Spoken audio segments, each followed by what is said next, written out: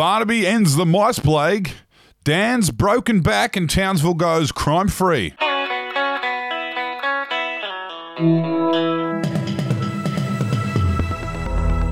Yes, news from all around the country in your Daily Batuta today. It's the 10th of June. I'm Wendell Hussey. I'm Clancy Overell. Thank you for joining us. Hope you are well. We'll kick off with Barnaby Joyce's revelation. It was always part of his plan that the snow would kill the mice in rural New South Wales. Not a very good week to be a mouse down in regional New South Wales.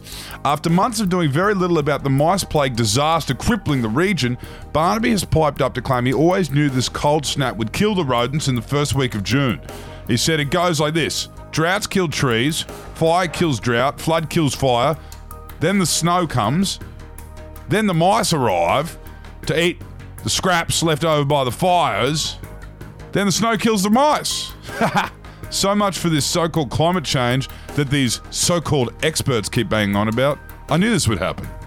Strong arguments there from Barnaby. Obviously, a lot of experts are saying the mice will be back after this cold snap, but that's something for him to worry about down the track. Moving through the coal country for our next headline, and it reads like this: Murdoch media far more interested in 48-year-old sore back than a critically ill little girl. Yes, the critically ill 3-year-old Australian-born Tamil girl who has spent her entire childhood behind bars in a series of Australian immigration facilities because of a clerical error surrounding her family's bridging visa is of no interest to the public, according to the Murdoch media, of course. A spokesperson for the organisation confirmed that fanning conspiracy theories about Dan Andrews' dodgy back is much more of a priority than reporting on the abuse of a small child by Australian authorities.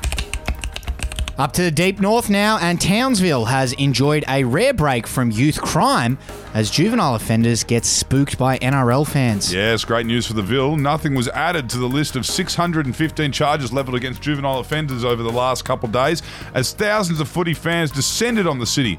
As you can imagine, the lick-it-up rugby league fans is enough to scare away anyone. So it's adult crime up there this week.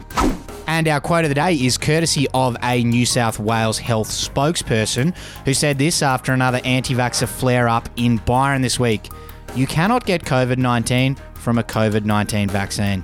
There you go. I'm sure Errol would have plenty to say about that.